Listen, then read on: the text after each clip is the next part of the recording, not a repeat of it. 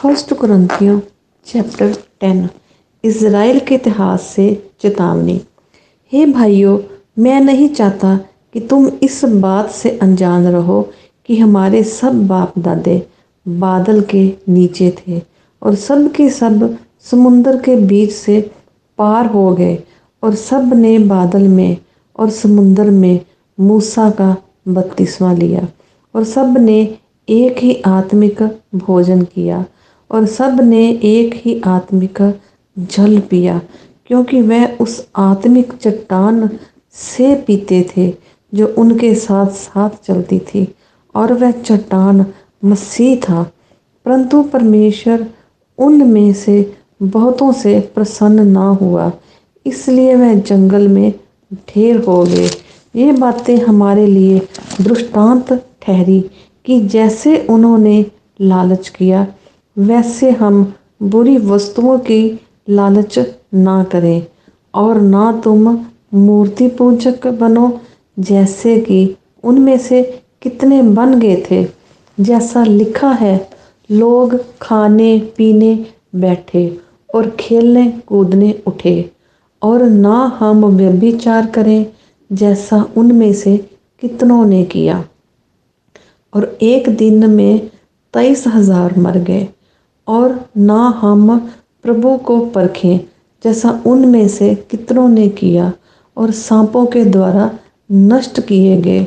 और ना तुम कुड़कुड़ाओ जिस रीति से उनमें से कितने कुड़कुड़ाए और नष्ट करने वालों के द्वारा नष्ट किए गए। परंतु ये सब बातें जो उन पर पड़ी दृष्टांत की रीति पर थी, और वह हमारी चेतावनी के लिए जो जगत के अंतिम समय में रहते हैं लिखी गई हैं। इसलिए जो समझता है मैं स्थिर हूँ, वह चौकस रहे कि कहीं गिर ना पड़े। तुम किसी ऐसी परीक्षा में नहीं पड़े जो मनुष्य के सहने से बाहर है। परमेश्वर सच्चा है और वह तुम्हें सामर्थ्य से बाहर परीक्षा में ना पड़ने देगा, वरन परीक्षा के साथ निकास भी करेगा कि तुम सह सको। मूर्ति पूजा के विरुद्ध चेतावनी। इस कारण हे मेरे प्रियो, मूर्ति पूजा से बचे रहो। मैं बुद्धिमान जानकर तुमसे कहता हूँ, जो मैं कहता हूँ उसे तुम परखो।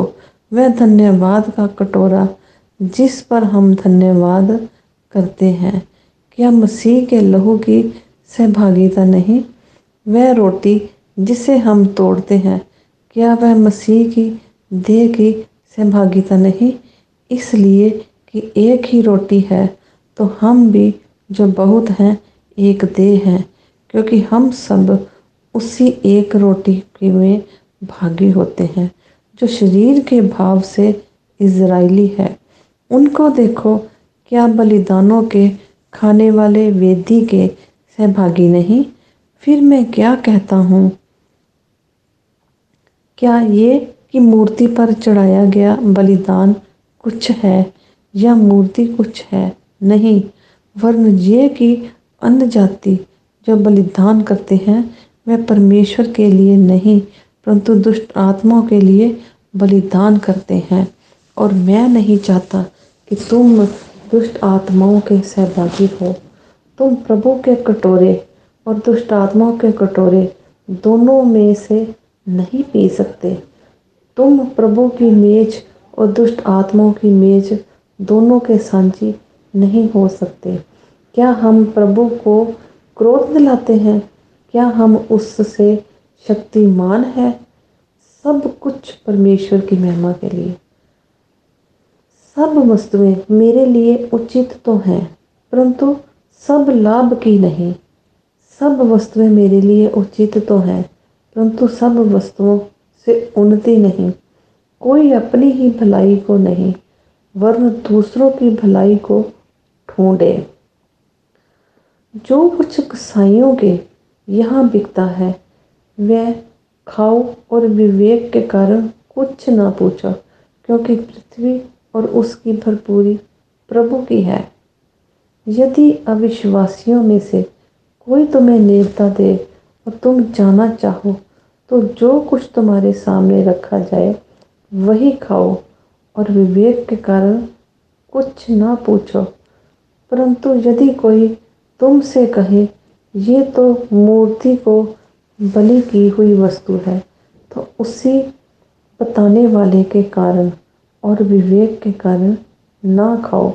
मेरा मतलब तेरा विवेक नहीं, परंतु उस दूसरे का भला।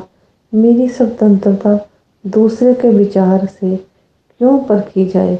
यदि मैं धन्यवाद करके साझी होता हूँ, तो जिस पर मैं धन्यवाद करता हूँ उसके कारण मेरी बदनामी क्यों होती है?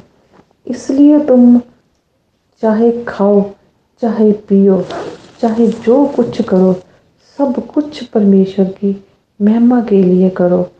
तुम ना यहूदियों या ना यूनानियों और ना परमेश्वर की कलीसिया के लिए ठोकर के कारण बनो, जैसा मैं भी सब बातों में सबको प्रसन्न रखता हूँ और अपना नहीं परंतु बहुतों का लाभ ढूंढता हूँ कि वह उद्धार पाए।